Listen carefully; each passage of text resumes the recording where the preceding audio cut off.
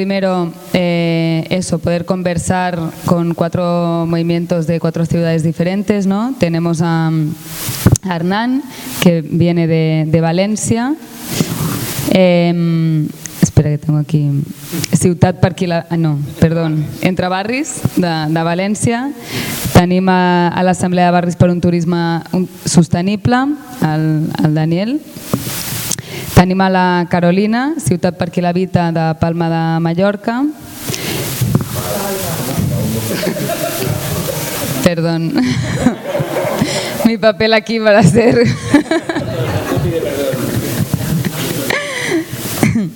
Y tenemos a Carlos de Madrid, Lavapiés donde vas. También nos acompañan en la fila 0, a quien después le daremos paso también, antes de abrir el debate. Esto aún va a ser más complicado porque está en varios idiomas.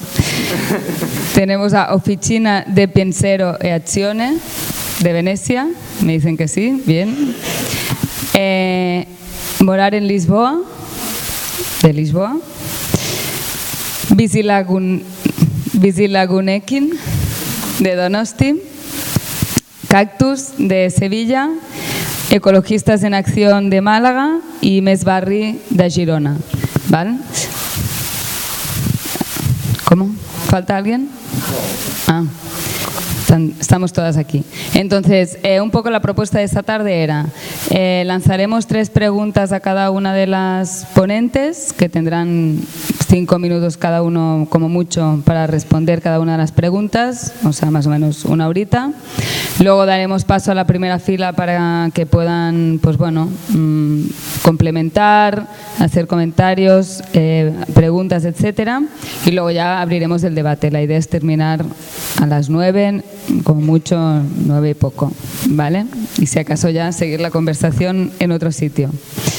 Vale, entonces, un poco las preguntas que habíamos pensado, ¿no? Iban en tres direcciones. Una primera sobre la propia organización, ¿no? Y el propio movimiento de cada ciudad. La segunda dirigida más a qué propuestas y acciones se están pensando desde cada uno de los espacios.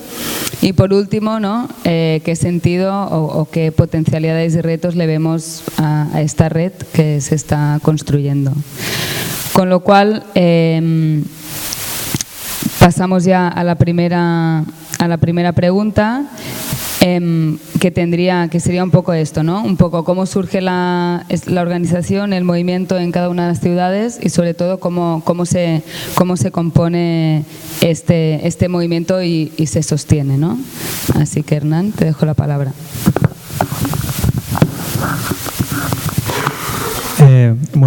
Buenas tardes. Yo, como ha dicho la compañera, vengo de Valencia, del colectivo Entre Barris. Y bueno, el colectivo Entre Barris surge a finales del año 2016 porque en Valencia diferentes colectivos y asociaciones vecinales que ya existían, que ya trabajaban en diferentes barrios de la ciudad, nos empezamos a reunir y a tener una serie de debates, de conversaciones, hacer una especie de diagnóstico sobre los problemas que teníamos en diferentes barrios y nos empezamos a dar cuenta de que los problemas que vivimos cada barrio en verdad responden a una lógica de ciudad y que estamos luchando por cosas muy parecidas, ¿no? Y que entonces tiene sentido generar algún tipo de red o de paraguas donde luchar también a nivel de ciudad.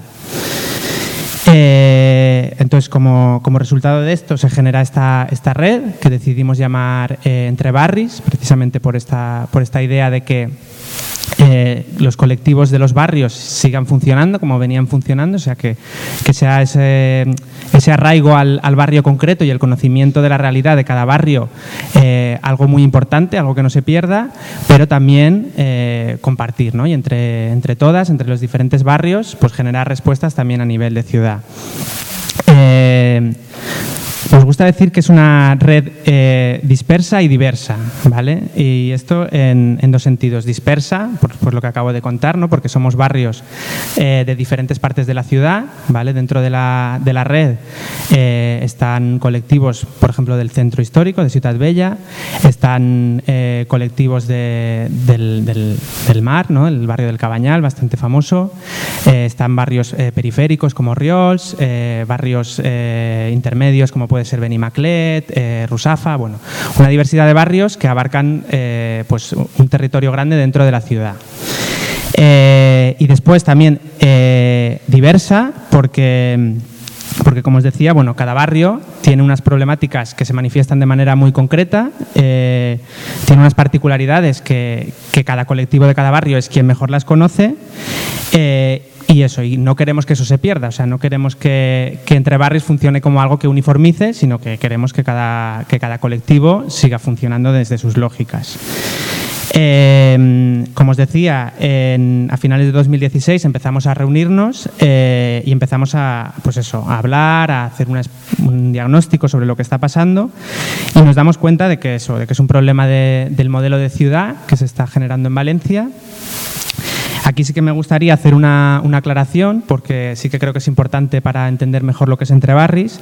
El problema de la turistificación es un problema importante, pero no es lo único de lo que queremos hablar desde entre barris, sino que entendemos que la turistificación es una manifestación de un problema más grande, de una lógica más grande que atraviesa cómo se están construyendo las ciudades y los barrios, que ahora se manifiesta muy fuertemente a través de esto, pero que no nos podemos centrar nada más en hablar de la turistificación, ¿vale?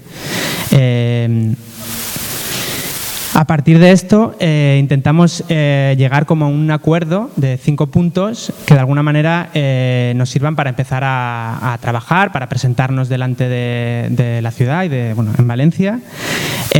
Son 5 puntos mínimos, ¿vale? Mínimos en el sentido de que somos muy conscientes de que no son puntos que reviertan la lógica, justamente esta de la que hablamos, ¿no? Esta lógica más amplia que explica lo que está pasando en las ciudades y en los barrios.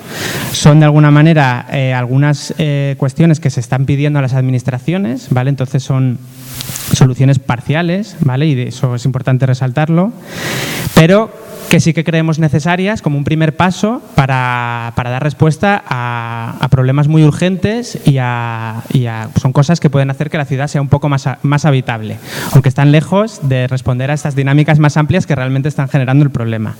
Entonces, os cuento rápidamente estos 5 puntos. El primero es la regulación restrictiva de los establecimientos turísticos. El segundo es la necesidad de que haya un parque de vivienda pública mucho más amplio y de alquiler, que se establezcan públicamente precios máximos de alquiler, que se paralicen desahucios y desalojos, ¿vale?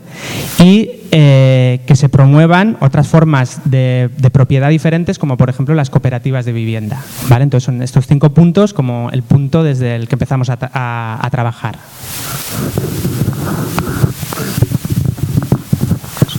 Me han dicho que hablamos con el micro porque se está grabando la sesión.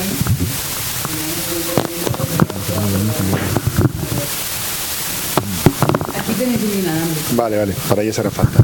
Hola, buenas tardes y muchas gracias a Alba Sud y a la Hidra por la invitación, y especialmente desde la BTS por haberse prestado tan fácilmente a hacer esta especie de hibridación entre última sesión del curso, que por otro lado apreciamos mucho, con el fórum vecinal que está teniendo lugar estos días. Yo intentaré ser muy breve en este punto porque creo que precisamente en Barcelona la generación, cómo se ha generado este espacio de la BTS es bastante conocido. Haré una síntesis muy rápida. Curioso porque muchas de las cosas que comentaba Hernán nos sonaban muchísimo, ¿no? Hay muchas similitudes, también hay diferencias, más que nada en dónde se pone el foco en ocasiones, pero es obvio que la manera de coordinarnos o de organizarnos es bastante similar. Decir que lo que yo diría que es llamativo del caso de Barcelona en esta coordinación por barrios en temas de turistificación es, primero, que bastante de la gente que hemos acabado en este espacio teníamos claro desde bastante tiempo antes que era necesario, que esto tenía que pasar, que seguir haciendo la guerra de guerrillas cada cual en su barrio sin mirar alrededor era un error en términos de eficacia. Pero siempre resulta difícil plantear, establecer espacios de coordinación, ¿no? Espacios de segundo grado que son como lentos, trabajosos, es una reunión más a la semana, en nuestro caso al mes. Bueno, y que finalmente acabó pasando casi por casualidad. Hubo una convocatoria para hacer una acción desde el centro de la ciudad, desde Ciudad Bella. Y cuando nos dimos cuenta del alcance, ¿no? Primero, a nivel territorial, de que era salirnos del distrito, con lo cual no tenía mucho sentido, no conocíamos aquella zona. Y segundo, que el objetivo de esa acción, que acabó siendo la primera acción de la BTS, que fue un scratch de turismo de Barcelona al consorcio público-privado, nos dimos cuenta de que no tenía mucho sentido hacerla solo como Ciudad Bella, porque realmente estaba afectando a todos los barrios. Entonces, de pronto hicimos un llamado a diferente gente que conocíamos, pues bueno, a raíz de cosas que habían estado pasando ese invierno anterior, y la respuesta sobrepasó completamente a la propuesta, porque la respuesta fue unánime de toda la gente que apareció, que fue mucha más de la esperada, y fue sí, vamos a hacer esto y la semana que viene vamos a hacer otra cosa, o sea, volvamos a vernos. Entonces, de algún modo, esto yo creo que lo que muestra es la necesidad que había en ese momento de tener este tipo de espacio. Y solo añadiría una cosa, que es que, ¿por qué la BTS se centra tan específicamente en el papel de la industria turística y sus conflictos con la vida cotidiana, comunitaria, etcétera, en los barrios? Básicamente porque en Barcelona hay históricamente y actualmente una gran riqueza en cuanto a colectivos y entidades que trabajan temas de vivienda. En algunas cosas estamos trabajando con estas organizaciones, pero aunque esa es obviamente la afectación más grave y el problema de fondo más grave, como decía Hernán, si no atacamos también al motor económico que en este momento está haciendo esos daños, no es el único, no pretendo tampoco, pero es decir, no había nadie desde los movimientos sociales poniendo en cuestión, o casi nadie, perdón, no quiero exagerar, pero no era una cosa extendida, en cuestión el modelo económico de la ciudad globalmente, que es cierto que hay otros sectores que el turístico, pero obviamente este es el que está centralizando todas las energías económicas de la ciudad. Y en este sentido creo que lo hemos hablado recientemente en la BTS, hay como una reafirmación de, hay que seguir ahí, lo cual no quiere decir que no haya otras luchas importantes, ni mucho menos.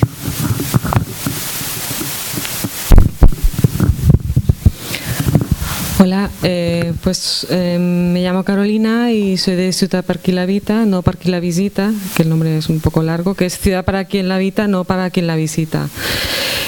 Nace el movimiento como una respuesta a los efectos devastadores que estaba teniendo la turistificación de nuestro territorio, que estaba poniendo en peligro la vida de los barrios, el medio ambiente y la paz social dentro de la propia ciudad de Palma. Y se trata precisamente, nace con estas ganas de hacer una reivindicación para revertir esa situación dramática que se estaba viviendo, porque además es un territorio fuertemente turistificado y es absolutamente un monocultivo turístico, con lo cual la situación es bastante fuerte, porque claro, te estás enfrentando a el único modelo que hay porque es un monocultivo turístico 100%.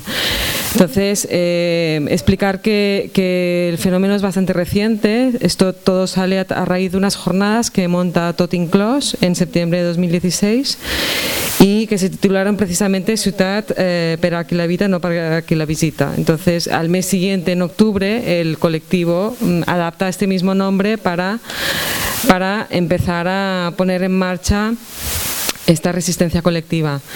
Estamos hablando de, bueno, se organiza de una manera asamblearia, como supongo que la mayoría, y es esto, es configurar este espacio de encuentro primero para empezar a captar todas las personas interesadas en revertir esa situación, porque bueno, estábamos notando directamente los efectos de esa industria turística. Crear este soporte mutuo, que era también con otros colectivos dentro de Palma y dentro de las islas, pero bueno, que ahora se amplía a otras ciudades. Y bueno, se trataba en principio de organizar estas acciones colectivas para visualizar el conflicto, elaborar propuestas a largo plazo, y que el objetivo final de esa asociación es seguir resistiendo donde residimos. Es un poco el objetivo, para revertir esos efectos que nos están impidiendo seguir residiendo donde estamos, o sea, es esta resistencia a donde estamos residiendo. Los efectos son comunes con otras ciudades, ¿no? Los desahucios, la dificultad de acceso a la vivienda, la especulación, la masificación, la presión turística sobre el territorio, sobre los recursos, la desaparición del comercio tradicional de los barrios también. Es que no es solo la vivienda, es el comercio, el espacio público, que encontramos que hay una gran presión y utilización del espacio público para el uso turístico. Y bueno, básicamente solo dos apuntes más, que es cómo nos organizamos. En principio nos organizamos en grupos de trabajo, al principio, básicamente en cinco temáticas que serían datos de investigación, porque claro, para confrontar el discurso necesitamos datos, necesitamos investigar para poder tener un discurso frente al modelo turístico. Y bueno, también estudiar, esto surge también en un momento en el que se plantea una modificación de la ley turística, lo que podía suponer, los efectos que podía suponer, que nos pusimos a movernos para estudiar todas las consecuencias que podía tener toda la legislación y normativa al respecto. También un espacio para recoger narrativas, testimonios de gente que estaba sufriendo, y que también pensábamos que era importante tener ese testimonio como prueba de este movimiento. Y bueno, aparte ya hablaremos después de todo un grupo de trabajo también centrado en las jornadas y acciones, ¿no? Que o sea, es un tema fundamental en las asambleas, y la comunicación y la difusión de todas las actividades que se hacen a través de las redes sociales, y esto, o sea, serían estos cinco grupos de trabajo y 5 puntos y temáticas que se trabajan desde la asamblea. Vale, pues yo soy Carlos, vengo de Lavapiés, de un barrio concreto del centro de Madrid. Formo parte de una red que se llama Lavapiés, ¿dónde vas? Encantado de estar con ustedes cansándonos tanto juntas, ¿no? Los horarios que nos sometemos son específicamente brutales, pero bien. Vale, Lavapiés, ¿dónde vas? No es un grupo que trabaja específicamente, que no es un grupo que trabaja con el tema de la turistización como eje central.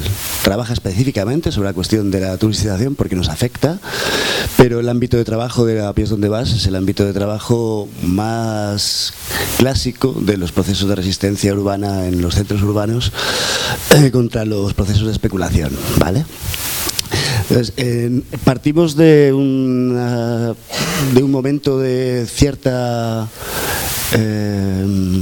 languidez dentro de un barrio que tiene más fama que realidad de barrio combativo o de barrio con un alto grado de autoorganización, que es conocido por eso, pero no os creáis nada de lo que os decimos porque no es verdad.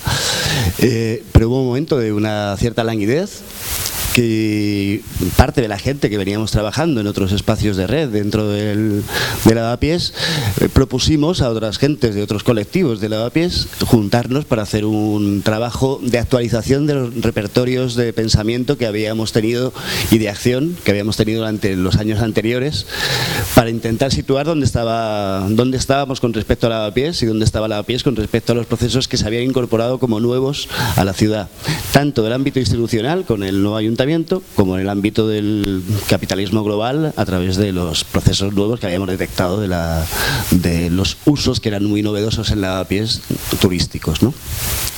Bueno, hicimos una deriva, trabajamos juntas la señalización de una serie de asuntos, hicimos un diagnóstico, publicamos el diagnóstico y terminamos currando la turistización. Porque no por una elección especial, sino porque no tenemos una vocación de exceso de sacrificio, aunque luego nos sacrificamos tanto como el que más, si es preciso, pero cuando empezamos a manejar posibilidades de acción y de intervención callejera, pues nos llamaba mucho la atención la posibilidad de trabajar sobre estas cosas porque nos animaba bastante la vida, ¿no? Entonces hicimos una serie de acciones en torno a la denuncia de muchas cosas, y las que iban yendo bien eran las que estaban denunciando la sobreexplotación turística del barrio, sobre todo residencial, ¿vale? Entonces nos hemos centrado mucho en eso. No somos un colectivo que se agrupe en torno a un solo eje ni a un solo interés, y el colectivo de hecho está participado por gente que trabaja en otros espacios, en Pacentro, Pacentro es la PA de nuestro barrio, en el sindicato de inquilinos posteriormente. Entonces intentamos llevar como una inclinación múltiple. Ya he dicho antes en el encuentro que no tenemos ningún afán patrimonial y por tanto ni siquiera nos pensamos mucho el nombre, que a algunos nos parece un nombre absolutamente absurdo, y lo siento porque parece que en Gracia hay uno que tiene el mismo nombre, al que imagino que plagiamos en algún momento, porque nuestra voluntad de plagio es reconocida y no tenemos ninguna intención de ser los más creadores del mundo. Seguramente se lo copiamos a Gracia, lo cogimos y ahí lo estábamos usando. Entonces, es cierto que el diagnóstico que manejábamos en ese momento fijaba como una novedad un proceso que tiene una onda larga.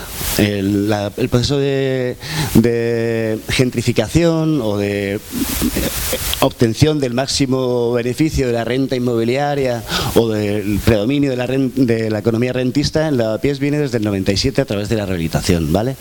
Sí, un minutillo nada más. Entonces, lo que intentamos es actualizar a través de los nuevos procesos qué es lo que estaba pasando. Vimos que había 35 hoteles construidos o en construcción en nuestro barrio, que es una mierdecilla pinchar un palo dentro de Madrid. Vimos que el registro que se hacía de viviendas turísticas en Madrid era falso, que si mirabas y trabajabas con los vecinos y vecinas, podíamos detectar un crecimiento hace 2 años de 1000 y pico viviendas de uso turístico, que ahora son 3000 y pico. Y entonces vimos, bueno, aquí tenemos un problema, vamos a ver cómo actuamos. ¿Cómo actuamos? El minutillo este. Básicamente somos un colectivo de acción. ¿A qué llamamos acción? A saber. Entonces, una de las cosas que hemos intentado es trabajar conjuntamente en la asunción de saberes sobre el diagnóstico de nuestro barrio. ¿Qué ocurre? Hay gente muy experta, hay gente que son urbanistas, hay gente que son arquitectas, hay gente que hacen otras cosas en la vida y que nuestros conocimientos sobre la ciudad vienen también corporizados por nuestras experiencias, ¿no? Entonces, una de las cosas que intentamos es compartir el saber e ir a la velocidad del saber compartido. Esa es una. La otra cosa que intentamos saber es saber qué hacer. Entonces, cuando digo saber qué hacer, es que ya hay un momento que sabemos demasiadas cosas del barrio, pero no sabemos muy bien cómo cómo poner freno a los procesos que ocurren desde hace tanto tiempo en lavapiés. Vale, lo que hemos fijado bastante es en saber hacer cosas en la calle, comunicarnos con vecinos y vecinas y además no aburrirnos excesivamente. Eso lo hemos puesto como un eje central, el hacer acciones que no sean demoledoramente tediosas, que no repitan otra vez las cosas que llevamos haciendo tanto tiempo. Y bueno, más o menos con eso sobrevivimos. Somos un colectivo pequeño con mucho alcance comunicativo a nivel urbano y también, y es lo último que digo, os lo juro, luego hablamos de otra cosa, tenemos una cierta incidencia sobre las políticas públicas de Madrid. Por alguna razón, porque somos muy plastas, porque nos las damos de listos o por lo que sea, hemos sido capaces de tener una interconexión, una interlocución constante con el ayuntamiento y hasta cierto punto, y ahora hablaremos de ello, una cierta capacidad de incidencia a la hora de presentar el problema e intentar revertirlo. Vale, no, Ana la tenemos aquí, pobre que no la he presentado antes. No, ya hablará en el punto de la red que situará un poco el origen y tal. No, de hecho, Carlos, bueno, deja el tema para empezar la segunda pregunta, ¿no? Que de hecho ya han salido algunas de las propuestas, que la segunda pregunta iba un poco en esta dirección, ¿no? Cómo desde el movimiento, qué tipo de acciones se plantean desde el movimiento, ¿no? Y qué tipo de propuestas se elaboran. Y en este sentido, pues seguramente hay dos ámbitos también, ¿no? Acciones que puede hacer directamente el espacio, ¿no? Y propuestas que puede hacer con interlocución con la institución para llevar a cabo pues medidas de acción, ¿no? Entonces, no sé, si queréis seguimos el mismo orden, si no, al revés, a mí me da igual. ¿Sí?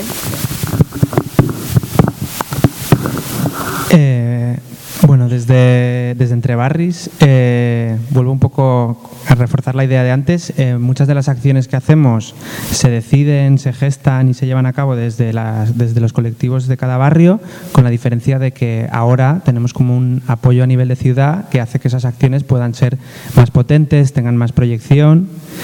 Y bueno, tenía idea de comentaros como tres cosas que de alguna manera resumen lo que hemos hecho en este año y medio, 2 años que llevamos. Lo primero es que hemos abierto un espacio para personas que se han visto expulsadas de sus casas, como un espacio de personas afectadas. La idea de este espacio era, pues eso, ofrecer un lugar que una vez al mes personas que están en esta situación pudieran acudir. La idea era generar un espacio de apoyo mutuo en el que entre las personas pudiéramos ver qué estaba pasando, qué herramientas teníamos para dar alguna solución. Tenía una labor para nosotros muy de politización, porque muchas personas, lo que nos dábamos cuenta es que la gente que tenía que irse de sus casas por diferentes motivos, o porque no le renovaban el contrato, o porque le hacían una subida de alquiler tan fuerte que no podía asumir, o porque su vida en un edificio con obras era insoportable, no era consciente de que esa expulsión respondía a una cuestión política, lo vivía como una mala suerte individual, ¿no? Entonces, para nosotros este espacio cumplía mucho esa función de que las personas entendiéramos de, mira, no es que hayamos tenido mala suerte y justo te han subido el alquiler y tú eres la persona que individualmente ha tenido la mala suerte de tener que irse a otro barrio, sino que esto es un problema político y que por lo tanto la respuesta no puede ser individual, sino que tiene que ser política. Entonces entendíamos este espacio muy desde este lugar.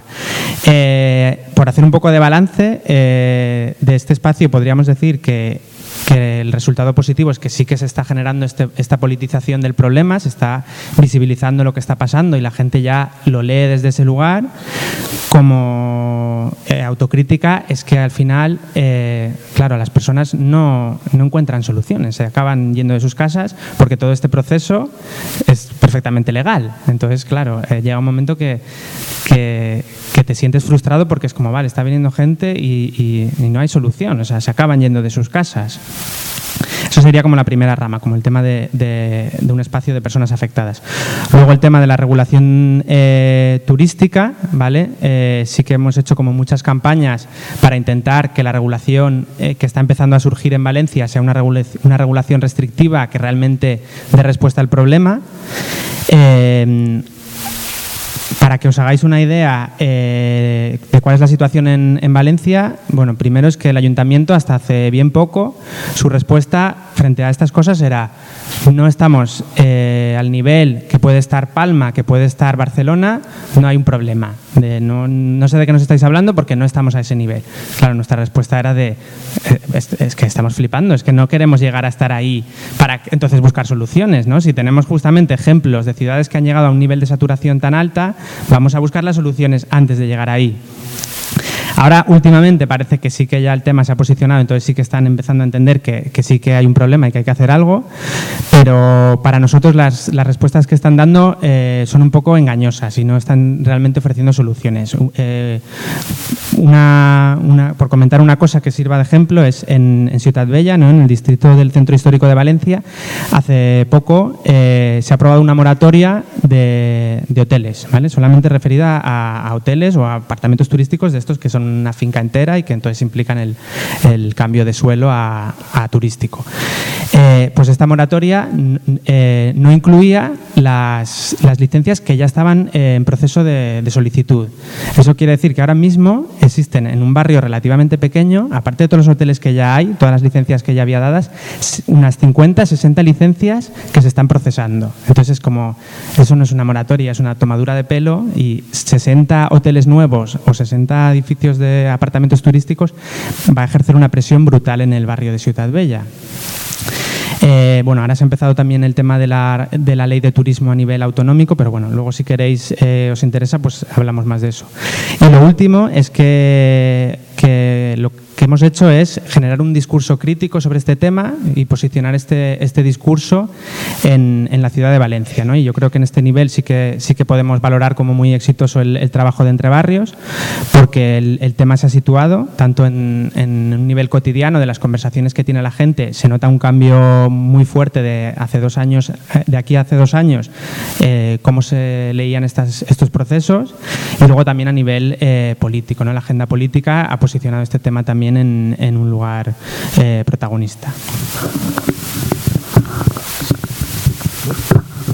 No es mío, ¿verdad?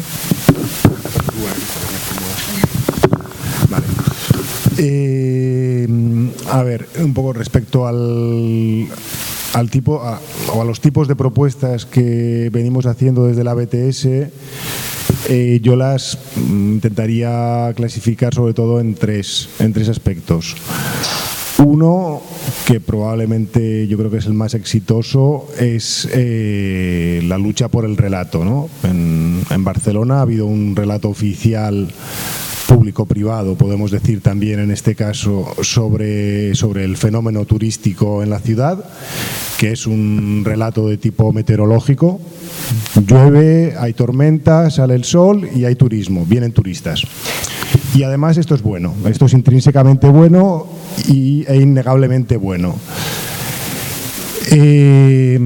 Ahí creo que el trabajo de los movimientos sociales, no solo la BTS ni mucho menos, un cierto cambio de discurso en el Ayuntamiento de Barcelona y sobre todo la realidad crecientemente dura, es decir, cada vez más dura,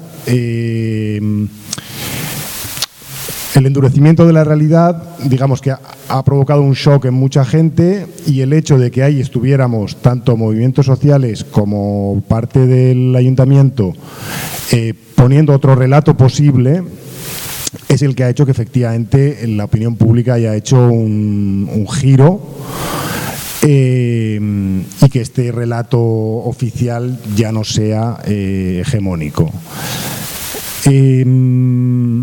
Claro, para hacer este relato, o sea, para poder convencer, comunicar este relato, pues hay una parte que hemos hecho esencialmente, pues bueno, a través de eventos como los propios foros vecinales y otros más pequeños, ¿no?, de pura comunicación, de encuentros con vecinas y vecinos, para explicar el tipo de procesos que se están dando y que les está llevando a una precarización de sus vidas, una especie de traducción política del sufrimiento o de la precarización que están viviendo. Pero lógicamente también esto nos lleva a hablar de otras acciones que son muchas veces hacen falta y son muy útiles comunicativamente, acciones de calle para poner estas cosas más claras, ¿no? Muchas veces comunica mucho mejor una cierta acción que una charla, un encuentro, un debate. Seguramente complementar es lo más interesante en ese sentido. Una estrategia que la verdad es que en contadas ocasiones hemos utilizado porque tiene su esfuerzo y demás, pero que es muy útil, y aquí volvemos, como llevamos todo el día, al concepto de red, es que la propia BTS, como pasa también con Entre Barris, con Ciutat per aquí la Vita, son redes locales compuestas por diferentes colectivos y entidades Y entonces esta idea de decir vamos a hacer la misma acción en la ciudad en diferentes lugares a la vez que mejor funcionó fue hace 1 año y medio aproximadamente, cuando bloqueamos en 7 puntos de la ciudad 7 autobuses turísticos durante media hora a la vez, cosa que tuvo de manera muy pacífica, es decir, hay estilo Arran, se respeta, y hay estilo lo que hicimos nosotros, que fue ir a cara descubierta, ponernos delante del autobús, un par de personas subían, explicaban lo que pasaba, y solo como apunte, la intención al hacerlo de esta manera es básicamente hacerlo más inclusivo, es decir, que en este tipo de acción pueda participar todo el mundo, porque entendemos que eso es un valor. También hemos hecho, otra de las acciones más mediáticas que hemos hecho es la reserva de pisos turísticos ilegales a través de Airbnb y denuncia posterior desde dentro, tanto pública como mediática y a través del servicio de inspección del ayuntamiento, que en el caso más reciente, que hace ya 1 año, tuvo una repercusión mediática porque el anfitrión en cuestión es un personaje conocido de la vida pública catalana, lo cual no estaba calculado, pero nos ayudó mucho. Y luego también hemos hecho, lógicamente, cierto trabajo con la institución. Concretamente participamos en su día, digamos que en un ejercicio de posibilismo fuerte en el proceso de redacción del PEUAT, del plan especial urbanístico sobre alojamientos turísticos de Barcelona. Que aquí el posibilismo es muy complicado. Básicamente la lectura que hicimos en su día era que lo que iba a salir de ahí nunca nos iba a satisfacer, pero es que si podíamos incidir en hacerlo algo más protector de lo que apuntaba a ser, merecía la pena meterse en estos fregados. La sensación final es que efectivamente sirvió para extenderla a ciertos grados de protección a algunos barrios concretos. Y luego la última cosa que quería apuntar es que como propuesta, desde la BTS tenemos, y esto creo que también es conocido, una propuesta clara de crecimiento turístico. No me extenderé mucho, básicamente basándonos en un diagnóstico muy preocupante sobre la salud de la ciudad como un hábitat, ¿no? Como un ecosistema. Por la grave turistización que sufre es esencialmente inaguantable, es decir, lo del turismo mata a los barrios no es solo un lema, es una realidad, está pasando. Y el sector turístico está aglutinando, se está comiendo todo el tejido económico de la ciudad, ¿no? Concentra cada vez más fuerza y hace que la ciudad dependa más del turismo. Esto tiene que ir acompañado por una generación de otras líneas de otros sectores económicos que sean más justos socialmente, etcétera. Lo único que querría apuntar en este sentido es que si bien el Ayuntamiento de Barcelona ha sido mucho más receptivo a nuestras exigencias o peticiones a nivel discursivo, esto se ha traducido rara vez en políticas ejecutivas reales y en concreto con el decrecimiento turístico, sinceramente, lo único que hicieron fue ponerlo sin gran utilidad dentro del plan de alojamientos turísticos que decía, y esto es una cosa que en su momento valoramos como diciendo, bueno, por lo menos es un guiño y ponen el término en un documento que queda ahí y esto no deja de ser una forma de reconocimiento.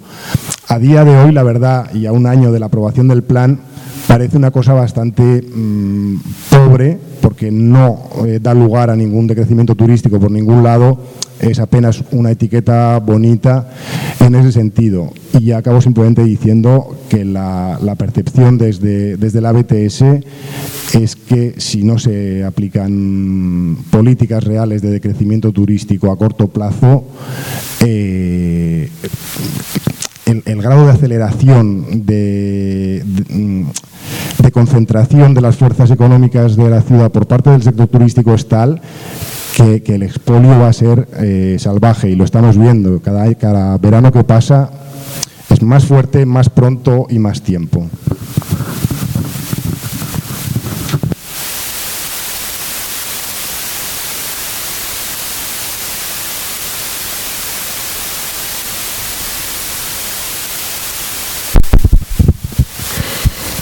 Bueno, aparte, ya después de explicar cómo nace Ciutat per qui l'habita, sí que hubo un punto en el que hubo una reunión en un centro municipal que, bueno, la afluencia nos mostró que había una preocupación, que realmente había una preocupación y que teníamos que hacer algo al respecto. Pese a la organización del colectivo, indicar que no hay portavoces, no tenemos portavoces y nos vamos organizando un poco a la medida de la demanda, y esto bueno, también es una manera de funcionar del propio colectivo. También porque, bueno, pues las acciones que tiene el colectivo tenían una gran repercusión mediática y, bueno, se tomó esta decisión de ir compartiendo estas comunicaciones. Respecto a las acciones y propuestas que se han ido haciendo, bueno, voy a destacar un poco cuatro líneas básicas. Una línea que fue importante fue el discurso, también intentar apoyarnos en lo que estaba pasando en el resto de las ciudades, en la realidad que se estaba viviendo concretamente en Palma, en el contexto de que se estaba modificando una ley turística, se pidió un apoyo también a colectivos de defensa de derechos humanos como el Observatorio DESC y HIC, que en su momento también publicaron unas comunicaciones haciéndose eco de toda la movilización que estaba habiendo en Palma, y que prácticamente estaban demandando de que no se comercializa, se ponía en énfasis dejar de comercializar la vivienda en un territorio tan turistificado como Palma. Entonces, también otra línea de acción fueron 2 jornadas que se realizaron, una respecto a cómo queremos vivir en la ciudad de Palma, encaminada a otras modalidades de acceso a la vivienda, y otra jornada de no marchamos, nos organizamos, que aquí se invitó al sindicato de inquilinos de Barcelona, justamente con esta intención también dentro de las jornadas de crear también redes con otras asociaciones y buscar soluciones. En cuanto a las acciones más mediáticas, entendiendo el contexto de Palma, que parece que solo se vive del turismo y no se puede llevar un discurso en contra del turismo, bueno, es rebatir el discurso, decir no es contra el turismo, es contra el modelo turístico. Hubo una acción concretamente que fue la inauguración del carril guiri el 20 de mayo de 2017, que fue una especie de acción lúdica festiva, un poco de todos disfrazados de turistas, caminando sin ninguna convocatoria oficial ni nada, y ahí nos vimos realmente hay un movimiento y hay una crítica, y ahí ya se empezó a poner el foco y la atención al colectivo, ¿no? Y la respuesta, empezaba a haber una respuesta tanto de una parte como de otra, ¿no? De las asociaciones de alquiler turístico, como de partidos políticos y ayuntamientos, porque este es un tema que sale cada día en los periódicos. Ese es el tema, o sea, es que no hay otro tema. Otras de las acciones que hemos tomado también, que es la reivindicación del espacio público a través de lo que llamamos vermuts callejeros, de reivindicar el uso público del espacio para los ciudadanos, pues tiene su interés porque frente a la privatización del espacio público para las terrazas, y bueno, es un punto que también tenemos en el colectivo importante y que reivindicamos reiteradamente. El control y la inspección la hemos hecho nosotros desde el colectivo, porque como el gobierno no tiene mucha intención de hacer una inspección y un control de actividad ilícita e ilegal, pues sí que ha habido varias acciones, bueno, de publicar datos, de hacer una denuncia y de coger datos de los registros y ir mirando a ver dentro incluso del registro público de la Consellería, pues habían que que no cumplían con los requisitos y estaban ahí en un registro público. Y dices, ¿será posible que en un fin de semana lo miras y lo compruebas? ¿Qué hacen? No hacen nada. Y esto también se publica, se comparte en redes, y esta es la dinámica que seguimos para seguir denunciando continuamente esta inacción. ¿Qué se ha conseguido? Un minuto. La respuesta, ¿no? Sí que ha habido respuestas por parte de los organismos municipales, y bueno, una moratoria también. Ha habido una moratoria de hoteles en el centro, y una propuesta se llevó al Pleno Municipal de Palma, lo que es la primera propuesta ciudadana en Palma que se lleva a un Pleno Municipal, amparada por 17 entidades y asociaciones de vecinos. La ciudad per qui la habita, como no estaba configurada como jurídicamente, no pudo presentarse, pero fueron 17 asociaciones, y en el Pleno Municipal se pidió restringir la actividad turística en pisos. Y esto es lo que ha salido un poco en los medios de comunicación, pero es que esta prohibición ya estaba. Lo que se pidió era mantener esta prohibición y esta restricción, porque hablamos de prohibición, pero no es una prohibición, se prohíbe, no, es que estamos hablando de una regulación y una restricción a una tipología concreta, que es una escalera de vecinos y una comunidad de vecinos. Y bueno, no se aprobó porque, bueno, se aprobó por dos partidos políticos que habían en el Pleno Municipal, pero bueno, que era la primera iniciativa ciudadana que se aprobaba en un Pleno Municipal. Y esto se ha respetado para Palma, para lo que es la zonificación de esta actividad turística en la ciudad. Y nos lo han dejado muy claro. Si no hubiese habido esta movilización, no hubiese habido ni moratoria ni este tipo de respuesta. Esto nos lo han indicado, pero clarísimamente. O sea, que es necesaria esta movilización y de estas entidades para que pueda haber una respuesta.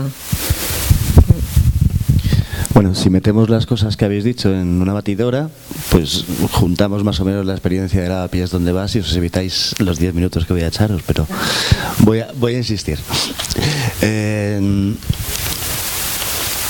Madrid partía, como el caso de Valencia, de una negación institucional por parte del ayuntamiento de que tuviéramos un problema relacionado con los usos turísticos en la ciudad. Para Madrid, el impulso desde el sector público, del sector hotelero y turístico, ha sido una apuesta estratégica del Ayuntamiento de Madrid, no del Gobierno de Madrid, del Ayuntamiento de Madrid como institución histórica, digamos, ¿no? Empezó hemos estado 23 años, me parece, de gobierno ininterrumpido del PP en las instituciones madrileñas, tanto el ayuntamiento como la comunidad. En la comunidad siguen, y hace 15, 20 años que se planteó como una opción estratégica dependiente absolutamente de la iniciativa y de los fondos públicos estatales, autonómicos o municipales. Madrid se ha adaptado a base de un montón de inversión pública en el aeropuerto y su ampliación en el T4, en las radiales y autopistas que rodean Madrid, aunque sean un fracaso económico, en la estructura radial de los AVEs, en la apuesta olímpica, que por suerte no llegó a ningún lado, pero supuso una inversión de pasta pública importante y además una modificación puntual de los planes generales de urbanismo en la ciudad, ¿no? ¿Para qué? Para facilitar que la implantación hotelera dentro del núcleo urbano tuviera todas las facilidades del mundo, ¿vale? Bueno, a pesar de eso, hace 2 años el Ayuntamiento de Madrid, ahora en manos de Ahora Madrid, negaba que tuviéramos un problema con el turismo, porque el turismo, digamos, que tiene que ser uno de los ejes centrales del modelo económico de la ciudad, incluso para Ahora Madrid, cosa que se negaba específicamente en el programa, ¿no? Ahora ya no es así, ¿vale? Y es cierto que no es así, no porque haya habido una iluminación intelectual por parte de los cargos municipales, sino porque en efecto ha habido una presión no solo ejercida por la pies donde vas, ni principalmente. La pies donde más es un formato de organización muy distinto de las organizaciones convencionales vecinales que hay en Madrid, ¿no?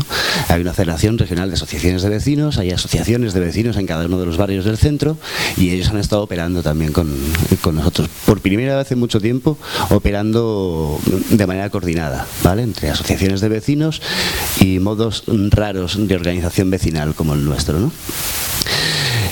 Entre sus modos de acción más convencional, nuestros modos de acción más perturbada, ¿no? Improvisada, alocada o lo que fuera, hemos conseguido generar un clima de atención. Primero en el ámbito del vecindario, que no veía un problema básico en esto hasta que no se ha ido señalando. En parte porque también se ve de una manera individualizada lo que ocurre en cada una de las comunidades hasta que se aporta una visión de conjunto. Una de las acciones tontas que hacemos, pues nos hicimos una super plataforma metálica con un plano enorme, invitamos a la gente a venir a la plaza de Lavapiés a ver si sabía algún caso de uso turístico raro, ¿no? Dentro del barrio. Entonces empezó la gente a traer unas pegatinas y a ponerlas y tal, y todo el barrio de Lavapiés estaba cubierto de pegatinas, de viviendas de uso turístico, de hoteles en construcción, de apartamentos de uso turístico, de edificios completos reconvertidos con un desalojo de los inquilinos previo de una manera soterrada, invisibilizada, individualizada, pero hasta 18, ¿vale? 18 edificios de un caserío. Es importante el caserío de Lavapiés, pero 18 edificios son muchos, ¿no? Bueno, esto, por un lado, se ha ido generando la idea de que entre el propio vecindario de que había un problema. El siguiente paso era cómo contaminar del problema. Ya tengo el minuto, si lo tengo todo el rato en la mano. Cómo generar esa visión del problema a la administración que apuesta estratégicamente por el turismo como clave del desarrollo económico y del modelo de ciudad. Vale. Hace un año y medio nos colamos en una reunión a la que no nos invitan, pero bueno, no nos invitan pero nos colamos, ¿no?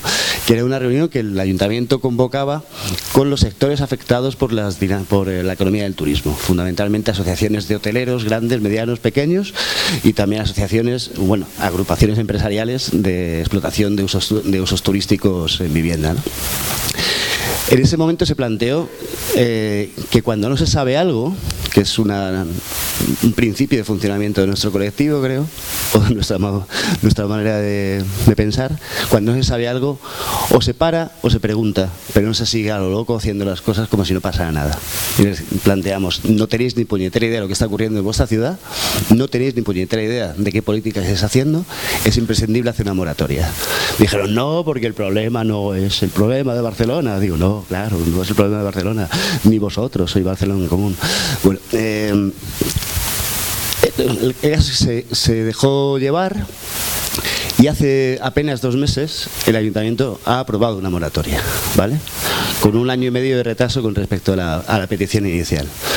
Vale, la moratoria, de hecho, la planteaban como un proceso de regulación de un sector que ellos dicen desde el principio que no está regulado y que nosotros, intentando investigar aquellas cosas que no sabemos, deducimos que no solo está regulado, sino que muy regulado, tan regulado que deja fuera de la legalidad, al menos en el centro de Madrid y en el conjunto de la ciudad también, los usos turísticos asociados a las viviendas, es decir, al suelo residencial. Lo deja fuera de la legalidad. El ayuntamiento lo va negando, no lo va negando, hace una moratoria, plantea que en la moratoria se hace una regulación que incluye la legalización de esos usos y se plantea una querella judicial, les asustan, sale a los medios, se publicita, tal, no sé cuántos, y hace apenas 15 días nos han presentado un borrador de un plan especial con el que, por otro lado, no cuentan con nosotros para trabajar, ¿no? En el que vuelven a la regulación anterior, solo en el caso específico del centro de Madrid. Entonces les decimos, mira, llegas tarde siempre. Nosotros somos torpes, pequeños, no estudiamos demasiado, pero tenemos registrados en barrios periféricos, en Usera, 1.500 viviendas de uso turístico en el último año, en Puente de Vallecas otro tanto, en Arganzuela, Carabanchel. Cuando vayas a detectar un problema que te estamos diciendo, vas a llegar de nuevo tarde. Esa es la situación en la que estamos. Nos colamos en los espacios donde ni se nos llama ni les gusta que estemos, planteamos cosas, buscamos alianzas muy difíciles porque los modos de funcionamiento entre asociaciones de vecinos convencionales y nosotras pues no encajan demasiado. Tratamos de tejer unas redes más allá de nuestro propio barrio. Y hasta ahora en nuestro barrio sí es cierto que se ha generado una alarma fuerte con respecto a los usos turísticos. Y no es nuestro tema. ¿Vale? Nuestro tema actual y más grave no está en los usos turísticos, sino en el nuevo ciclo inmobiliario que está expulsando masivamente, no por la vía de los usos turísticos, sino por las subidas de alquiler, por la financiación de los contratos, por los fondos de inversiones y las OCIMIs, a la mayor parte de la gente. Después de 15 años de haberlo intentado de muchas maneras, han encontrado un nuevo elemento que rompe el ciclo que habíamos establecido como resistencia. Ese es nuestro elemento fundamental. Está, desde luego, la cuestión turística, pero la cuestión turística no abarca todas las cuestiones que hemos ido señalando durante este tiempo. Voy a ver si...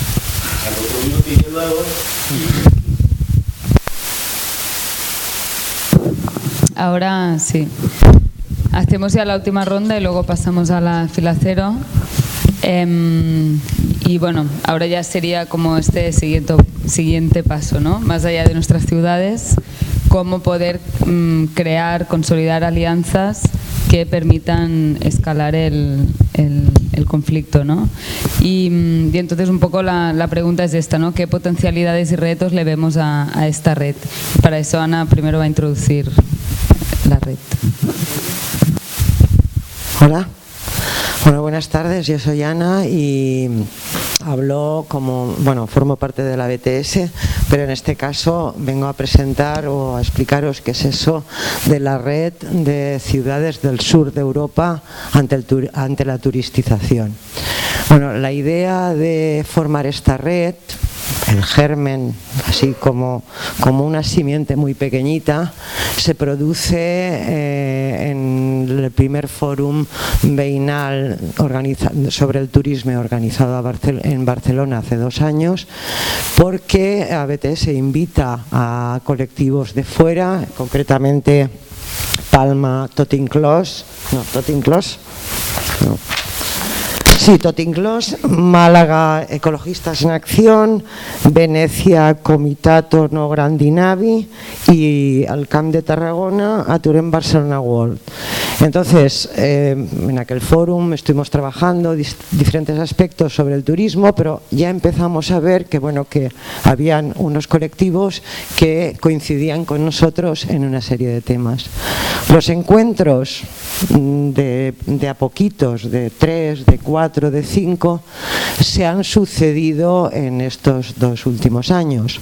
Y, digamos, el pistoletazo de salida se dio en un curso que también organizó Albasud junto con el GOP en Palma, en junio del año pasado, donde los colectivos que allí se habían encontrado en una mesa semejante a la que hoy tenemos aquí, decidieron que siempre que en las mesas se explicaban, resulta que coincidían en un montón de cosas y que probablemente había que lanzarse a la creación de una red de ciudades que finalmente decidimos que tenían que ser ciudades del sur de Europa.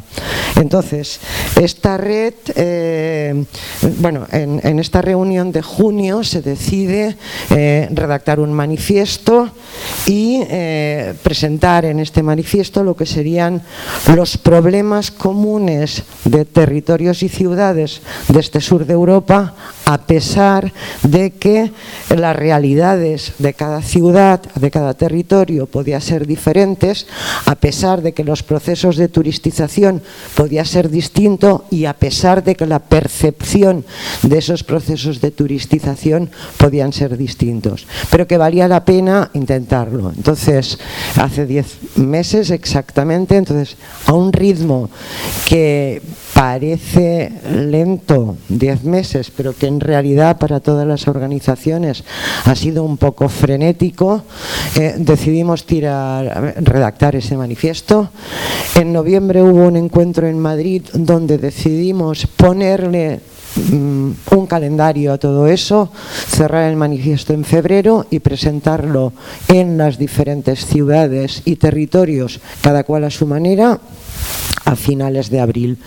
Esto es lo que hemos hecho y no solamente eso, sino que aprovechando este curso, que eso se ha creado, ABTS programa su segundo foro vecinal sobre turismo, y entonces decidimos juntar físicamente a todos los nodos, a todos los territorios que han firmado ese manifiesto y que conforman la red. Hoy hemos tenido el primer encuentro. A día de hoy somos 17 ciudades y territorios que se han adherido, pero eso a nivel, digamos, de territorio del sur de Europa. Hay que recordar también que dentro de cada territorio y de cada nodo se han conseguido adhesiones a ese manifiesto, y por lo tanto que la red es una red de redes en realidad, y que compartimos, si queréis, esfuerzos y posibilidades, no solo con organizaciones que se centran en el turismo, como ya hemos visto aquí, sino otras que tangencialmente o que puntualmente coinciden con nuestras reivindicaciones. Hoy en día la red está abierta a más ciudades, a más territorios. De hecho, en la última semana hemos aumentado en 2. Aquí no estamos todas, pero como he dicho antes, hemos conseguido reunir a 12 de los territorios, importante. Hemos dedicado toda la jornada de trabajo, todo el día de hoy a una jornada de trabajo que está siendo dura, pero que creemos que ha sido muy positiva. Es destacar de esta red la pluralidad, la diversidad. Tenemos grupos de distintas procedencias, nos hemos dicho antes, pues no sé, Ecologistas en Acción de Málaga, que trabaja más el tema medioambiental, pero que también se vincula al tema del turismo, o en Venecia, que empezaron con el Grandi Navi y ahora estamos hablando de turismo en general, no sé. No voy a citarlo todo. Diferentes procedencias, diferentes percepciones, pero en esa diversidad es donde está nuestra riqueza. Y hoy, esta mañana hemos visto, y ahora mis compañeros lo podrán concretar más, que tenemos muchas posibilidades de cara al futuro y que vamos a seguir en ello.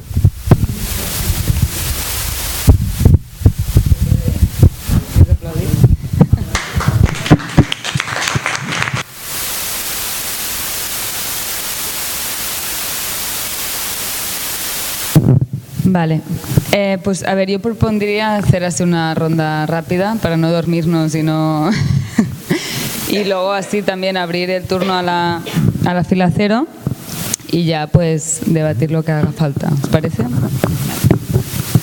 Vale, pues sí, rápidamente. Digo una sola idea. Yo creo que una de las grandes potenciales que puede tener esta red es que nos estamos enfrentando a un problema que se manifiesta de manera local, pero que al final responde a lógicas más amplias, a lógicas globales. Entonces, es evidente que la respuesta que estamos dando también tiene que tener la capacidad de saber jugar con esas escalas, ¿no? Si nuestro enemigo se mueve también entre todas las escalas, pues la respuesta también tiene que ser capaz de jugar con las diferentes escalas, y creo que a través de esta red es un gran paso para hacer eso. Yo también, por poner solo una idea, desde la experiencia de una red a nivel de una ciudad como Barcelona, una frase que a lo mejor es más bonita que cierta, pero que de alguna manera expresa nuestro aprendizaje, es que al coordinarnos no sumamos esfuerzos, o sea, no sumamos fuerzas, sino que las multiplicamos, y es verdad. Es decir, trabajar en conjunto no quiere decir sencillamente que sumas lo que hace este con lo que hace aquel, sino que de ahí surge riqueza y eso da para más. Entonces creo que ese es un poco el aprendizaje que podemos aportar nuestro. Bueno, desde Palma, las Islas Baleares siempre han sido un territorio de experimentación de la industria turística desde hace muchos años, y entonces dentro de este concepto de experimento y de laboratorio, un poco pues estas propuestas, como han surgido a través de la ciudadanía, para restringir una actividad turística, pues que se puedan también compartir con otras ciudades, como ha salido esta última restricción que ha salido bastante en los medios a los pisos, pues de qué manera, porque se puede, porque la directiva europea también contempla restricciones y prohibiciones. Esto hay que tenerlo claro y decir a los ayuntamientos, no, perdona, la directiva europea de economía colaborativa también contempla las restricciones y la prohibición, y lo justifica además porque en base a la desaparición del alquiler a largo plazo. O sea, si esto te lo está poniendo la propia directiva europea, hay que machacar con las soluciones a lo mejor que salen de otras ciudades para machacar este tema y pedir soluciones, y si hace falta restricciones. Me alegro un montón que se ha añadido recientemente Ibiza, porque es la situación más extrema, dramática, humanamente posible que pueda haber. No sé si en el todo es un drama absoluto, y me alegro que se anime Ibiza, porque realmente es vergonzoso lo que está pasando allí, porque hasta te niegan el alquiler a las familias, porque esto de desahuciar niños queda feo. Es que es tal la falta de humanidad en la situación que están viviendo que también puede ayudar al resto de territorios a decir, mira lo que está pasando, pero no podemos actuar cuando ya la tierra está quemada, y nos ha costado mucho en Palma intentar evitar que pasara, y cuando salieron las pintadas por toda Palma, Tourist Go Home, ya está, es que otra vez actuamos en tierra quemada. Es muy difícil, parece que no acaban de entender el hecho de prevenir que esto pase. Hay que actuar cuando ya no hay solución. A ver si conseguimos entre todos que esto no sea así. Para nosotras, como colectivo pequeño y muy local, va a ser complicado aportar demasiado a la red, ¿no? Tenemos nuestras limitaciones, nuestras capacidades. Para nosotros, sin embargo, la red va a ser importante porque nos puede nutrir de la crítica necesaria que necesitamos hacer a nivel global, no solo en Lavapiés, sino en prácticamente toda Europa, con respecto de uno de los extremos del modelo de la ciudad capitalista global actual, ¿no? Uno de los extremos es la turistización. Pero antes de la oleada del turismo, cuando yo era más joven, teníamos un problema de vivienda. Y hace 3 años teníamos un problema de vivienda. Y me temo que, frenado el proceso de turistización, sigamos teniendo un problema de vivienda. Entonces, yo creo que es fundamental incorporar una crítica radical y específica al proceso de turistización, y que tenemos que fortalecer una red para generar argumentaciones, modelos de acción, pensamientos, iniciativas y propuestas, y que nos va a resultar imprescindible que esa red sea una red de redes que incluya todos los elementos de control del capital, de la renta, de la ciudad. Y eso va a ser, en nuestro caso, la necesidad que más o menos constituye a nuestro colectivo de trabajar con el sindicato de inquilinos incipiente en Madrid. Algunas de las personas que han promovido el sindicato de Madrid estaban y están en la Vías donde vas. Eso significa un minuto, que ya me lo están diciendo de maneras variadas. Otra, evidentemente, va a seguir porque sigue actuando la plataforma afectadas por la hipoteca, y seguramente tendremos que diseñar algún tipo de red inteligente que vaya más allá a interpenetrar todas esas condiciones que finalmente son visiones también de cómo se hace la política de la ciudad.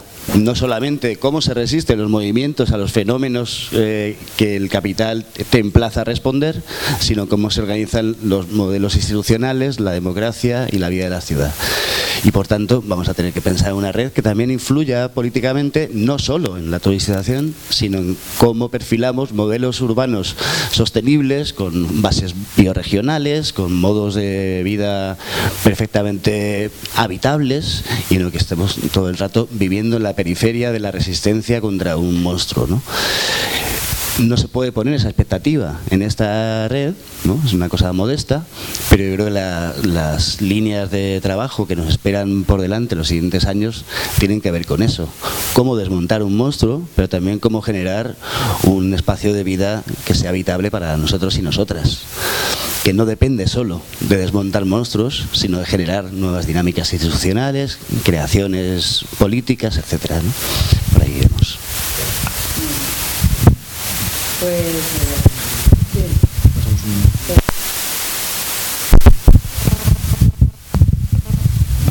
¿Quién quiere empezar? Chan, chan. Venecia. Venecia.